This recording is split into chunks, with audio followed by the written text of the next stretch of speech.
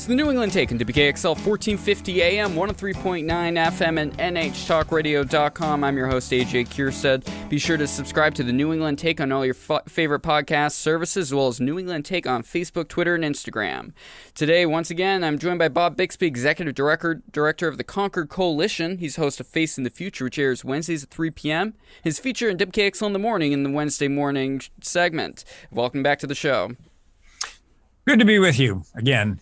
We're recording these back to back. I'm just gonna pull back the curtain. We recorded last week's segments and this week's segment back to back, and I'm not letting Bob go till I have a chance to talk about a $1 trillion platinum coin. So here we are. So before we dive into specifically about that coin concept, what is the national deficit? If you had to explain it to dumb AJ here, what is the deficit? Oh, that's pretty simple. That's just the annual basis by which spending outpaces revenues. So it's the budget deficit is the annual shortfall.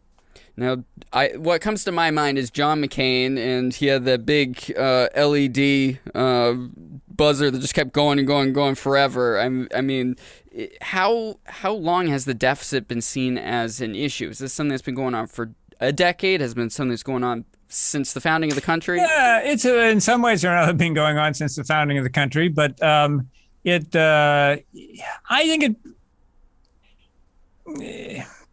it became more of an issue in the 80s. Mm-hmm. Because up until that point, you had budget deficits rising during bad economic times and during wars. And then you'd have, in times of peace and prosperity, the budget would recover, and sometimes you'd get a surplus or you get a balanced budget or something like that. And people would have arguments about that. What changed in the early 1980s was that the Reagan administration came in with an idea that you could cut taxes and that would pay for itself, and you'd get economic growth, and so you wouldn't get big deficits. Now, they also had an agenda for cutting spending, but they didn't really follow through as much on that as they did on the cutting taxes. And thus began this kind of a situation where, Democrats worried about deficits under the Reagan administration because the tax cuts did produce deficits. Mm-hmm. And there was also a defense buildup as well. So there was an increase in spending and a cut in revenues. And so for the first time, you began to see a rather marked increase in the budget deficits and the accumulating debt, the debt being the addition of all of the accumulating annual deficits during peace and prosperity. And that it really stuck with people. And Walter Mondale, famously promised that he would take care of the deficit by raising taxes in 1984, and that didn't go very far. No, so it became kind of more of an issue in presidential elections. Certainly was in the Clinton election. I mean, I remember many elections since that point where the deficit did become an issue. Now, why does the deficit matter to my New Hampshire audience? What sort of impact would it have on them? It's the sort of thing where if you look at it like, how does it affect me today? That's hard to say. In fact, in some ways, it might be good because you're probably getting lower taxes and higher spending on whatever you kind of like from the federal government than would be otherwise. So you might say, well, this is kind of nice. So I might kind of like sitting on the couch and eating donuts and smoking cigarettes or something. Over the longer term, that's not such a good habit because it can be harmful to the economy over the long term because you're not to the extent that you're investing in the future and deficit financing to do that. Some of that can be good, but still, and in fact, we should do that. We should do more of that. But you can't finance a current stream of benefit programs like Medicare, Social Security, Medicaid, the new policies that they want to do by running perpetually higher budget deficits, because eventually it catches up to you. it retards economic growth over the long term. Again, you can get a shot of stimulus in the short term. You can't keep doing it every day. And at some point, it would be harmful to your health. So I think you need to have some concern about the economy in the future and whether programs that you like would be able to be sustained if they're deficit financed. Are you going to have higher taxes in the future? What are the economic opportunities for people down the road in 10, 15 years if most of our federal programs are dependent upon ever increasing amounts of federal debt? Who's going to lend us the money? At what rate?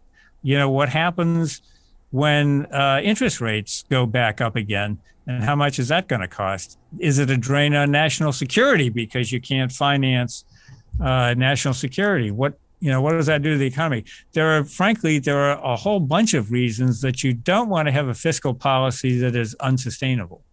And basically, it's come down to now that the deficit's gotten so high that we're at the mercy of these debt limit increases that we talked about in last week's episode. I mean, how do those two interact with each other?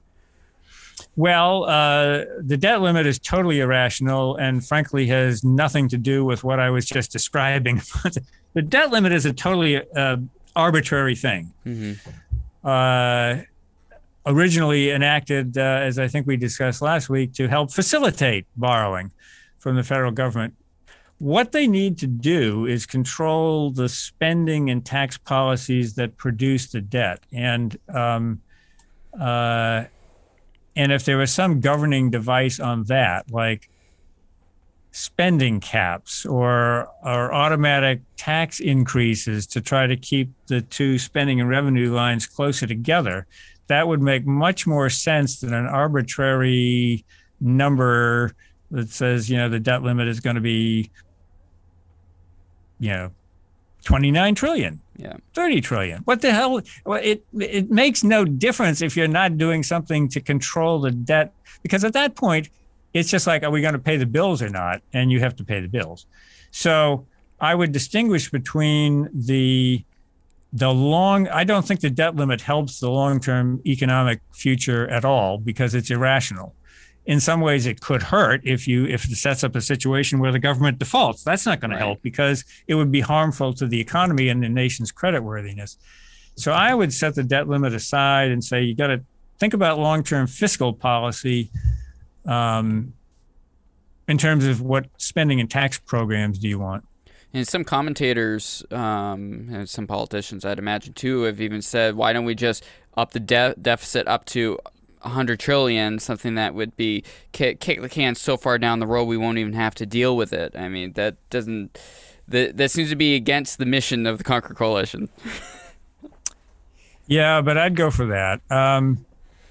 Again, the debt limit is such a flawed vehicle because the default mechanism is default. Mm-hmm. It's like if you set a budget target and you miss it, and they have enacted in the past. This was the point of Graham-Rudman.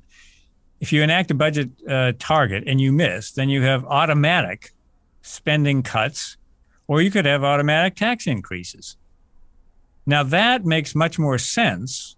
There's some economic danger that they would hit in a recession, but you're focusing on looking at the streams of policy that produce debt. If you focus on the number of the debt itself, it's putting the nation's creditworthiness at risk. So if you want to hike the debt limit up to, a gazillion trillion, okay with me, because I think it's a flawed device. Now, there are other things they could do that I don't think would be a good idea. What are those? Give it. Do you have $1 trillion coin in your pocket? Oh, where did you get that idea to talk about that from? So what is this concept of $1 trillion platinum coin to reset the deficit? It just seems totally bonkers, and I had to Google it. I think AJ, if there's one thing that's an even nuttier idea than the debt limit, it is the $1 trillion coin. I pray they don't go there. The the debt limit at least is serious to the extent that people can understand it, and Congress has every right to limit debt if that's what they want to do. This is the mother of all gimmicks, because there's an obscure statute that allows the federal government to mint commemorative coins, and we've all seen them. You can buy them, and you might have a commemorative coin honoring the something in New Hampshire, the whatever. I think, in fact, there probably is one honoring Christopher McAuliffe. Old Man on the Mountain, Christopher McAuliffe. Old Man on the Mountain. That's what I was thinking of. That's right. Okay, so that's fine. Nobody ever thought of it as way to, and they're like $10, $100. So it's a little, All right. Nobody ever thought of this as a way for the Treasury to mint $1 trillion coin and then give it to the Federal Reserve, which is what the idea would be. And the Federal Reserve says, oh, okay, now that I've got this $1 trillion coin, I will, the Federal Reserve would be able to issue debt based on that. It would lower the debt that the federal government owed to the Federal Reserve and clear up some money that they could then issue new Treasury securities. It's a really ridiculous idea. For one thing, we don't have to worry about it too much because there is no way in the world that Janet Yellen is going to issue a commemorative coin of $1 trillion because everything else is a gimmick. I mean, it would be laughable. And if you worry about the credibility of the nation's, finances, then you don't want to go this route. I mean, talk about making the rest of the world think we don't take money seriously and making the American currency with the dollar less important. I mean, it's so important that the American dollar is like the standard that the world basically uses, and to just throw it out the window would be catastrophic. Yeah, it would really be a silly thing to do. It does appear to be technically legal, I think. That's a loophole that needs to be cleared up. I love it when lawyers tell me, well, it sort of kind of appears like it might technically be legal if we look at it. It's just like, it pains me to say this, Your Honor, but... like, I guess they could do it. But anyway, no Treasury Secretary has come near it. The Obama administration did look at it, and the then Treasury Secretary said, no way. And Yellen has said the same thing. I mean, the concern that comes to mind for me is someone who's plugged and understands politics a little more than fiscal matters. What if an extreme, like a far left progressive actually ended up getting the presidency and got someone at the Federal Reserve that leans more activist when it comes to this? I mean, is there a risk of something like this from a president like a Bernie Sanders? Well, I would say that regardless of the political motivations, we have seen this as a ridiculous temptation. And I think that the commemorative coin statute should be amended so that it is clear that you can only do this up to like $100 or something like that. And it is not intended to provide room under the debt limit. It's just that it's like you said, it's a lack of seriousness that, and that would beget other lack of seriousness. These things all kind of cascade, and that's why we need to pull back from some of this stuff. Is basically the only way to fix the deficit problem, Congress. It seems like I've seen so many presidential candidates over the last 12 plus years talk about it. It's only the Republicans ever talk about the deficit. The Democrats will occasionally bring it up, say, oh, we need to take care of it, but no party seems to do anything about it. Is it just not worth it to them? Yeah, I think that you got a lot of people that are interested in the deficit in the abstract because they sort of say that they have to be interested in it. It's a big, scary number. It's scare tactics. Yeah, I mean, but the thing is, if you're running for office, if you're running for president, people that come through New Hampshire, and they always do, and you and I have both been there to see the stuff.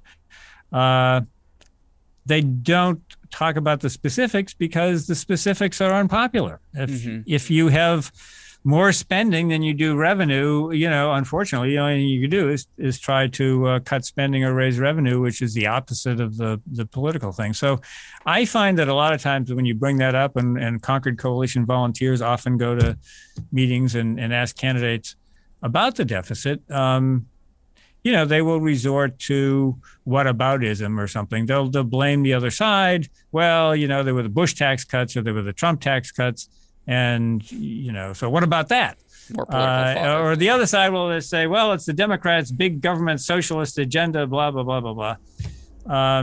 Very few candidates since Paul Tsongas thoughtfully take the deficit seriously.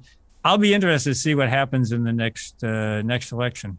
We got 4 minutes. How do we fix the deficit? I've got this idea about a coin, you see, commemorative coins. It's tough choices, AJ. I think that you have to look at the programs that are growing the fastest. They do involve aging and healthcare. And you can't do much about aging. The population is aging, and that's the way it is. And so those programs are going to be more expensive because of the aging of the population. We need to focus on healthcare costs and doing a better job of providing quality care at lesser cost. So that's one thing. We do need to do a better job of targeting resources on the domestic agenda so that, the military does have a lot of waste in it. But let's not get carried away that you can scale back a deficit this big by cutting military spending, because it's not growing faster than the economy, as are the main big entitlement programs like Medicare and Social Security. Yeah, nothing changed with getting out of Iraq, and it's not looking like it's going to change by getting out of Afghanistan. No, I mean, I don't think so. The focus is just going to be redeployed. But we also have to put revenues on the table. And so you're going to have to raise more revenues. The Democrats have lots of, I don't really have big problems with what the Democrats are proposing on the revenue side.